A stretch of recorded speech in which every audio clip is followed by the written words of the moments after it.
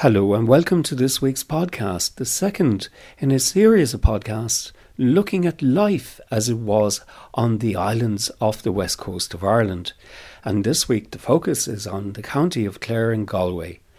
And earlier this year, I packed my bags with my recording equipment and I cycled to County Clare, first stopping in Kilrush to meet Kitty and Margaret McNamara, who were both married to brothers and lived on Scattery Island. And I first asked them, had they a sense of being on a holy island? But those churches and Blessed Wells, we didn't know anything about them. They were just part of the place. You just took them for granted. Like, you didn't say like that was where St. Sinan was, or... Okay, or this is a holy island. Yes. No, it was just the island, it's just a way of life. Yeah. And they did have a hard life, didn't they, Kitty? They did have a hard life. They had a hard life.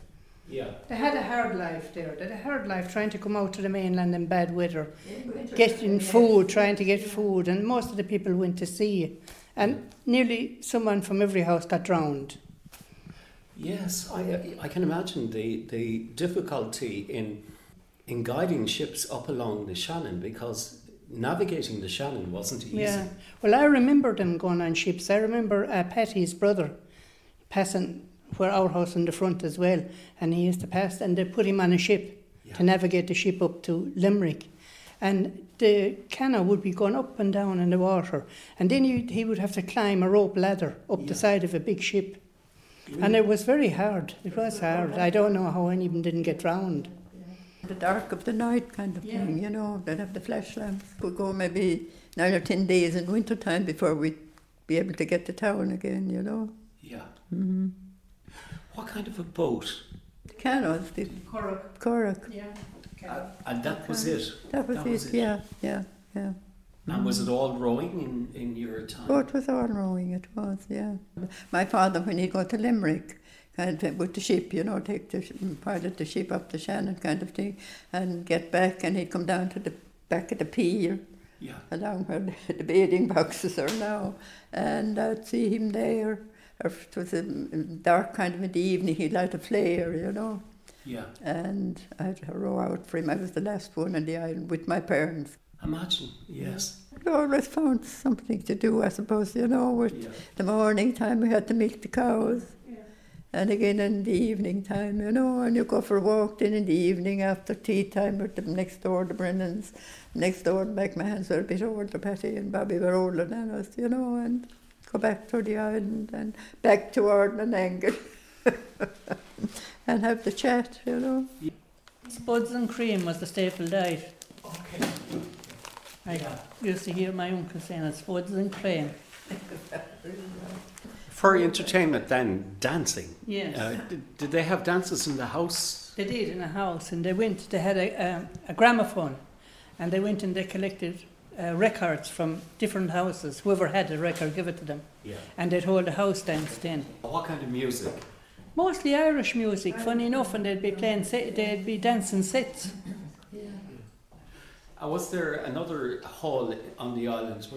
Did dances go on in the schoolhouse? Or? They did, in Would summertime, yes, for the summer holidays, the 6 weeks or whatever she'd be gone. And we get the key from Kitsy now that we spoke a while ago. And we get in there kind of thing. I know we had a gramophone at home, the one with the big horn, his master's voice. Yeah. That used to go to the school for the summer, yeah.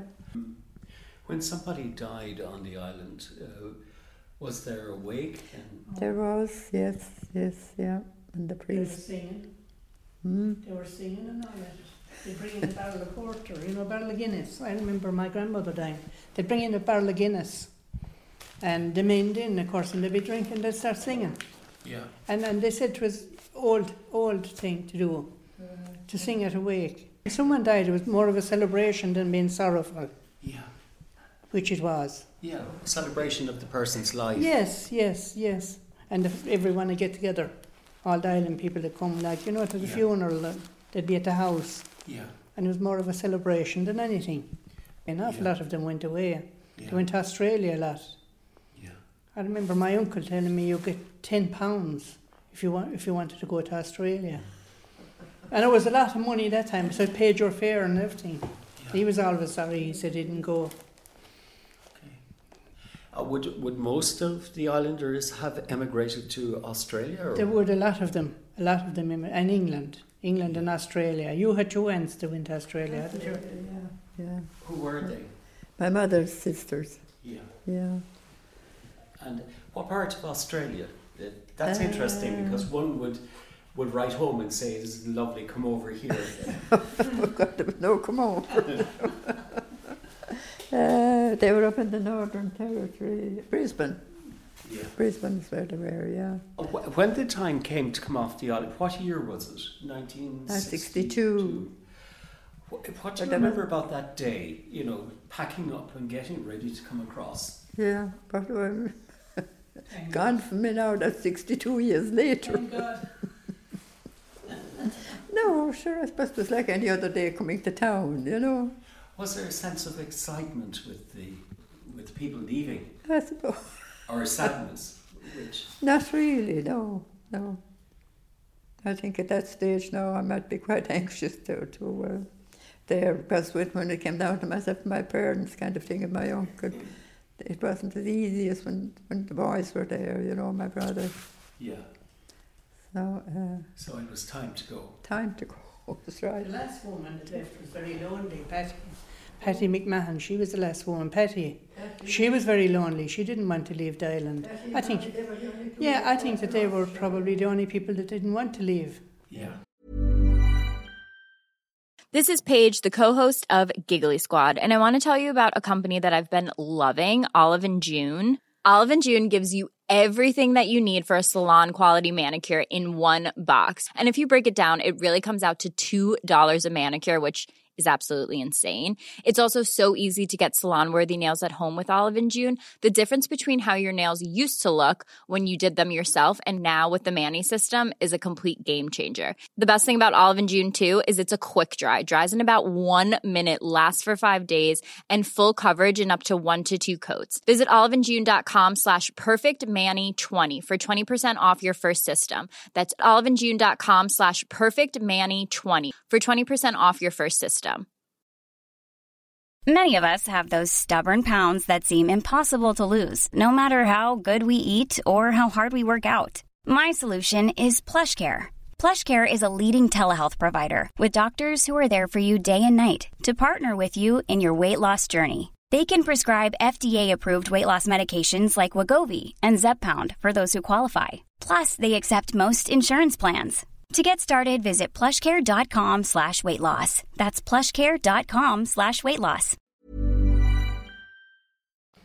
She would have stayed forever if she could. When I was finished recording Kitty and Margaret McNamara, I found out that the Kilrush Community Development Limited were set up in the 1980s to spearhead the buying back of Scattery Island, and the two main drivers involved were the late Canon Ryan and retired solicitor Michael Nolan. And to find out more about how they managed to buy Scattery Island, I called to Michael Nolan's office.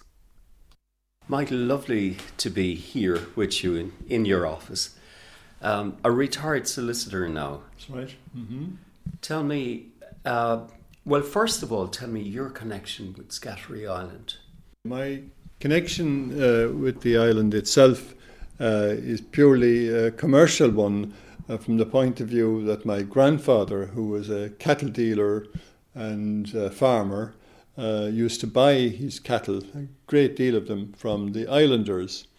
And he always regarded the stock on Scattery as being high quality. Okay. He used to then swim them from the island. He'd swim them from Scattery across to Hog Island. I'm not quite sure of the distance, but it's probably half a mile perhaps. And then swim them from Hog Island onto the mainland, which is a very short distance, maybe 200 yards or so. But of course, currents were a problem. Who owned the island at the time? At the time, it was owned by a Belgian company, which was owned by the company was owned by the Moorkens family from Antwerp. And how did they acquire it? his family were sailing around the coast from Kerry, and they came up the estuary and saw the island and just moored there and just walked around it, and obviously were very impressed by it. And they just simply decided that they would buy it. Now, at the time it was owned by a Colonel Wilson. He was Anglo-Irish, I suppose, based in Meath. Yeah. And he had bought the island in bits and pieces from a lot of the islanders. So that by the time the island was put up for sale, he sold it to the Belgian company, and they in turn, in the early 80s, were advertising it for sale on the European market. They weren't marketing it here at all, for some strange reason. You had to put up a reason why you wanted to get the island back. Yeah. What did you say to him? Okay, I had said to him beforehand that we'd be buying the island for Kilrush, for the West Clare parish, and that both the diocese and the county would be interested in acquiring it, and that we hope to develop it for two main areas, for tourism and also to preserve its religious ethos. And so that was really the case we were putting up to him. Now, of course, I should also say that our company, at the time, the Kilrush Community Development, our company had £400 in the bank, no more. So while I was gone, and he told me this later, he started talking to him about religion. And what religion are you, Mr. Morkins, and all that sort of stuff. And Mr. Morkins turned out to be a very devout Catholic, with a sister, a nun, and a brother, a priest. And this was the clinching way for them to narrow the gap. And Canon Ryan began to tell him about his own history, and that there would be masses said in the island again, and that things would be in a Catholic ethos. And I mean, I always give the credit for clinching those negotiations to Father Ryan, Canon Ryan, because that's what actually got us together. So I came back and to find them in deep discussion about religion. Anyway, make long story short, he came down to 100,000, and we then said, well, would you do it a little better? So he said, well, I think that's really about it. And I said to him, well, look, because if we did a quick deal, would he give us another 5,000 off it? And that we'd have the money for him in a month. And he was very impressed at that. I'm not sure. Anyway, I thought we could do it, because I mean, with the kind of comfort that we had from the OPW and the diocese in Shandon, we reckoned that we could gather the money. So he said, okay, 95,000, and I said, grand, done, and we shook hands on it. After leaving Kilrush, I travelled up along the west coast of Clare to Kinvara, and there I met Richard Burke, who took me on a boat trip across to an island situated in the east side of Galway Bay. And I first asked Richard, as soon as we got onto the island, how this island, called Island Eddy, got its name. Nobody seems to know that. Really? Nobody seems to know, but I have a theory on it myself that it's got something to do with education. Oh, I see. Yeah. Now, I don't know whether that's right or not. Yeah. Nobody wants to agree with me, but I agree with myself. Okay, but for how many years? 86 years. You were born in 1935. Over there. Across the water. The water, in a place called Ballinacurty. Ballinacurty, yeah. Well, the village itself is called Carramore, but it's within the larger area of Ballinacurty. So you've been looking across at this island all your life? all my life. And wondering at the people coming and going across to the harbour beside us. And all the changes you would have seen in those years. Well, I've seen the island totally vacated in my time. And, when I was younger, I didn't realise it was going to happen. You'd expect it to continue forever, like I suppose like a lot of things when you're young. Yeah. Especially when you're a child, nothing's going to change. Everything is fixed. Yeah, but gradually it wound down until there was only 2 left in it, and they moved out to the mainland. See, there were 14 families originally. Well, we'd say 150 years ago, up to that, and then it reduced down to 7 as it was through immigration and the drownings I talked about. And then the land was redivided again into lots of 7. So you have 7 fields in one area and 7 fields in another, each owned by the seven families. You could see all right the way the houses were in a kind of a cluster or a circle. Yes. And it's all dry stone walls then. Yes, and some walls were made to protect the yard from the high water, the high tides. Yeah. That have a good solid wall out at the front, so that to slow down the tide coming in. Yeah. It went into that house there now, because if you see how level the ground is out here. Yeah. Well, they'd have. And were they attached? These they houses? were all thatched houses. Yeah, there'd be a room. The kitchen would be in the middle, and they'd use that for a lot of things, a lot of work going on there, repairing sails of boats and that during the winter time. And there'd be a room on the western side called a parlour, but there'd be a bedroom come parlour when the visitors would come, and then the other side there might be a 2 rooms. It'd be divided, small rooms, or there might be even a little attic over that east end of it. A loft kind of. A loft, yes. So it's where the children would live. Yeah. And do you remember how they were furnished inside? Yeah, well, the furniture was scarce. There'd be a few chairs and a table. Scrubbed up. Yes, that's all I saw. And no dresser or? Well, yes, the dresser would be there. All I had a dresser. And Mary that we talked about earlier, she had a great set of delf on the dresser. Yeah. And full of delf. Yeah.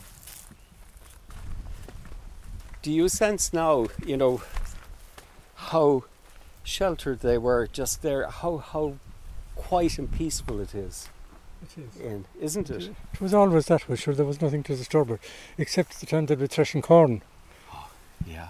Tell me about that. How would that go?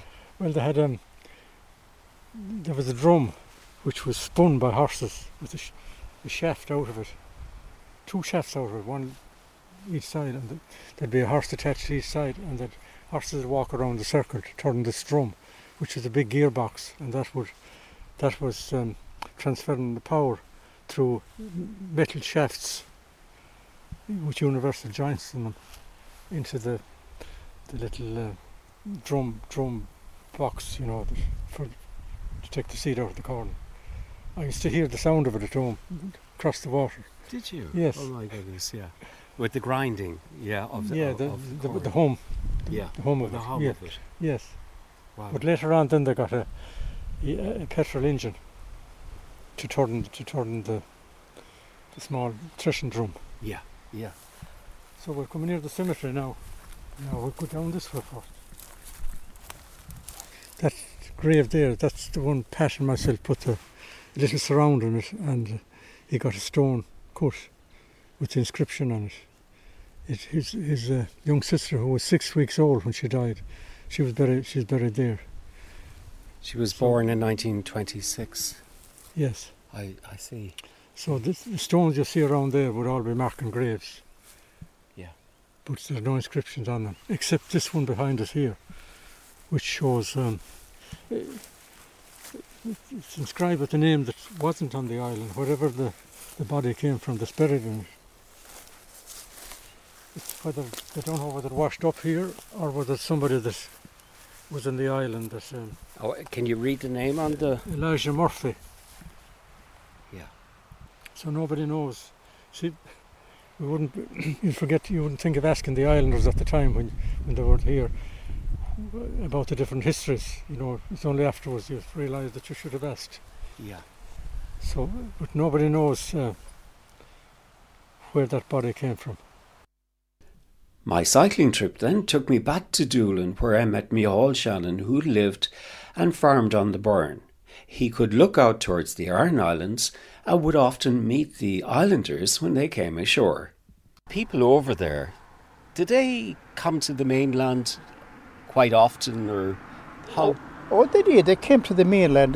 They in a shear now, to be mostly connected with Clare. So they'd come here to do all their shopping a couple of times a year. And they were tough people, like they were with the curragh. They bring a big supply of stuff, and they'd maybe buy a donkey or buy a 2-year-old animal, 2-year-old young heifer cow, and they'd bring them in the canvas curragh to the island. I see. Yeah, and they had to be very well tied, and because the canvas is only a millimetre thick. Yeah. And so they had to be, all the animal could do was breathe for a finish. And it was, of course, it was all rowing at it that was time. rowing, yes, with the sticks, and they were experts in the sea. Yeah. And how far is it off the mainland? It'd be about 8 miles off the mainland. 8 miles to Inisheer. Yeah. And that's a fair journey to that's be a fair rowing journey, across. Rowing across, like carrying a cargo as well. Like, you know, they'd have they'd be loaded to capacity, like all kind of supplies that they needed. They'd have to get them from here and bring them in across. Yeah. Yeah, they were always known as the Aran men. Yeah. And of course Irish was their spoken language all the time. They just had fluent Irish. Do they look different? Well, they were strong. They were big men, and they looked very healthy. But a lot of them weren't healthy. They had a very, they'd have a salty diet with salty fish and all that kind of stuff. And blood pressure, I think, was a big problem with the older generation there. I see. Yeah. They looked strong and they were healthy too, because to row a curragh like against the wind and carry a load on it, well, they had to be strong and hardy. Yeah. To do with that, yeah. And the women on the island, were they? They made all their own clothes, and they spun the wool and done the lot. Yeah. Yeah. Oh, yeah. And kind of, because they weren't affected by any outside influences, that life was simple, really, wasn't it, on the island? Oh, life was simple, yes, and they were a kind of a community. They depended on one another. They had to be that way to survive in the island. Yeah. Like, they had to help one another, and they did that. They were very, very loyal to each other. Yeah. So they were very nice people. They were great people. Many years ago, I visited Inisheer Island to meet the Keneally family. They had lived on the island for many generations, and Tomás Keneally starts by telling me a story about his father and his fishing days way back in the 1920s and 30s. My father told me a story. He got up early in the mornings and woke up the other two people that were fishing with him in a 3-man curragh. And it would be a northerly wind, and they went out fairly early, around 4 or 5 o'clock in the morning, because if they didn't get out early, he said, they wouldn't be able to leave the beach later on in the day with all the wind, and the wind blowing in from the north. They went out at the back of the islands in the Atlantic out here. And it started blowing all right, but they didn't mind as long as they were out there. The curragh is safe enough, if it's even in any wind, in any weather, it could be a safe little boat. And they got a lot of fish in the lines, more than they were able to carry in the curragh. The curragh would carry around ton weight, on a bad day, 15, 16, 1700 weight. But instead of leaving the lines with the fish, they took the lines and they towed a load of fish behind the curragh. They towed the fish, and it got windier and windier and windier, and rowing against the wind with northerly wind, and towing a curragh load of fish, and the curragh full of fish. It took them they'd be out for 24 hours. And everybody had given up hopes of them being alive on such a wild day because they'd be the only curragh out. The fish and the curragh were dragging them out with the tide, out into over to the Atlantic. And with the turn of the tide, they started to make a little headway. And around 4 o'clock the following morning, they landed at the back of the island because they wouldn't be able to go around to the front, down to the north side of the island because of the wind. I don't know how did they manage, but he told me, people tell you stories, if you don't know, if you aren't there yourself, you don't know if it's true or not. But he said one of the men in the curragh didn't touch a bite to eat since he started out that morning at 4 o'clock until he'd landed the following morning at 3 or 4 o'clock at the back of the island. And the next day they had to go out and tow that fish, that 2 curragh loads of fish to take down to the beach on the other side. Weren't they tough men? I mean, to be out all that length of time. They were used to it. Yeah. They were used to that. And they had the skill, I suppose. That's right, they had the skill. They knew more about the tides, the currents and everything, you know. And Tomás Keneally recalls here when he was fishing back in the 1930s and 40s for ling. We were fishing around from 37 to 48. And you bait the hooks are smaller, lighter, and the lines are much lighter in those billets, as we call them. Mm-hmm. But then if you run out of bait, and if there's a few bad days, rough days, you have to try to start again to get a fresh bait. And what we used to do now and again was to go out, and if there was any fishing boat, any trawler, English trawler out there, minesweepers they called them at the time. And this was during the emergency when the war was going on. We were fishing at the time, and we'd be 3 days. The wind was too strong to go out fishing in the curragh, but an English trawler was out there by the lighthouse, and I was out sowing a garden of potatoes and watching that boat for 3 days, fishing there very close into the rocks. And I thought the water was getting deeper and deeper every day, and I wondered could it be fish. So then, on the third day, I said to the lads we were fishing, that we ran out of bait, that the weather was improving. Why not go out to the trawler the next morning early and try and get a bait to bait our hooks? Might, yes. It was very close in, the boat was very close into the lighthouse, 3 or 4 miles. We used to fish maybe 10, 12 and 15 miles out in the Atlantic, depending on where you thought the fishing was best. So we got up early in the morning. Maybe we didn't bother going to bed at all because you'll always have a chance of catching the boat early in the morning. They tow in their trawls with daybreak. And to be out there before they tow in the trawl, you have a good chance of getting some trash of fish for to bait the hooks. But we were out there before they started to tow in the trawl, and all of a sudden we were just hanging around a good distance away from the boat so that we wouldn't be interfering with them in any way. So all of a sudden you'd have a petrol fishing boat at the time. I think the boat was called the Helge. And all of a sudden the boat went out the sound between, this boat came out the sound between Inishmaan and Kilronan. And the skipper saw the boat. And all of a sudden he started to steam out because he was caught inside the limits. He'd be fined for it. So he started to steam out as fast as he could, and we started rowing with him. And he didn't know what was happening, and it was very hard to explain to him. How could you? And we started rowing out and following him out nearly to the Blaskets, or to Carrigaholt, within 3 or 4 miles of it. And he didn't know what to do because he thought we were too in charge of the waters around the island. Mm-hmm. And then in the end he stopped and he said, "What kind of a ship was that?" We didn't see any ship, sure. And Yeah.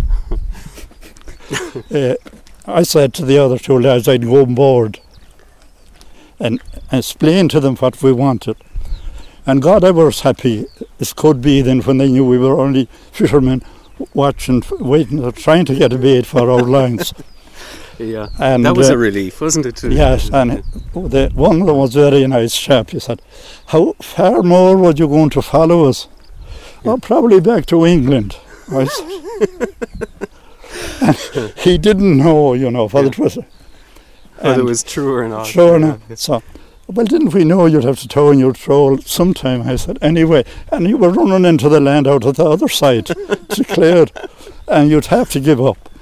Yeah. So he told us all the fish in the world was in near the lighthouse. We did set our lines where he told us in near the island, and the tower on the lighthouse. Yeah. And God, the following day we had a load full of ling. Yeah. And no other fish. No black pollock, no nothing except ling. Yeah. Oh God, it was funny afterwards because we used to go to the fishing boats early too. If ever you ran out of bait, the only thing you had to do was to go to the English trawlers. There'd be no Spanish trawlers those days. Was there not? No, there wouldn't. Later on they did come around. And during the war there was very few of English or any boats at all. So if the trawlers were around there, you hadn't a chance of setting those long lines, We've come to the end, and I hope you enjoyed listening to this week's podcast, Life as It Was on the Islands off the west coast of Ireland. And all the full-length interviews will be available soon on irishlifeandlore.com. Now, for next week, something completely different. Maureen Hughes, let me introduce you to John Brady, who is going to be our driver today. John, it's wonderful to I'd say you were. And before my father knew too. Last week, I took Maureen Hughes, who was born in 1914, on a drive around the Phoenix Park. And it was in a Model T car, which came off the assembly line in Ford's factory in 1914. Well, I look forward to bringing you that podcast next week.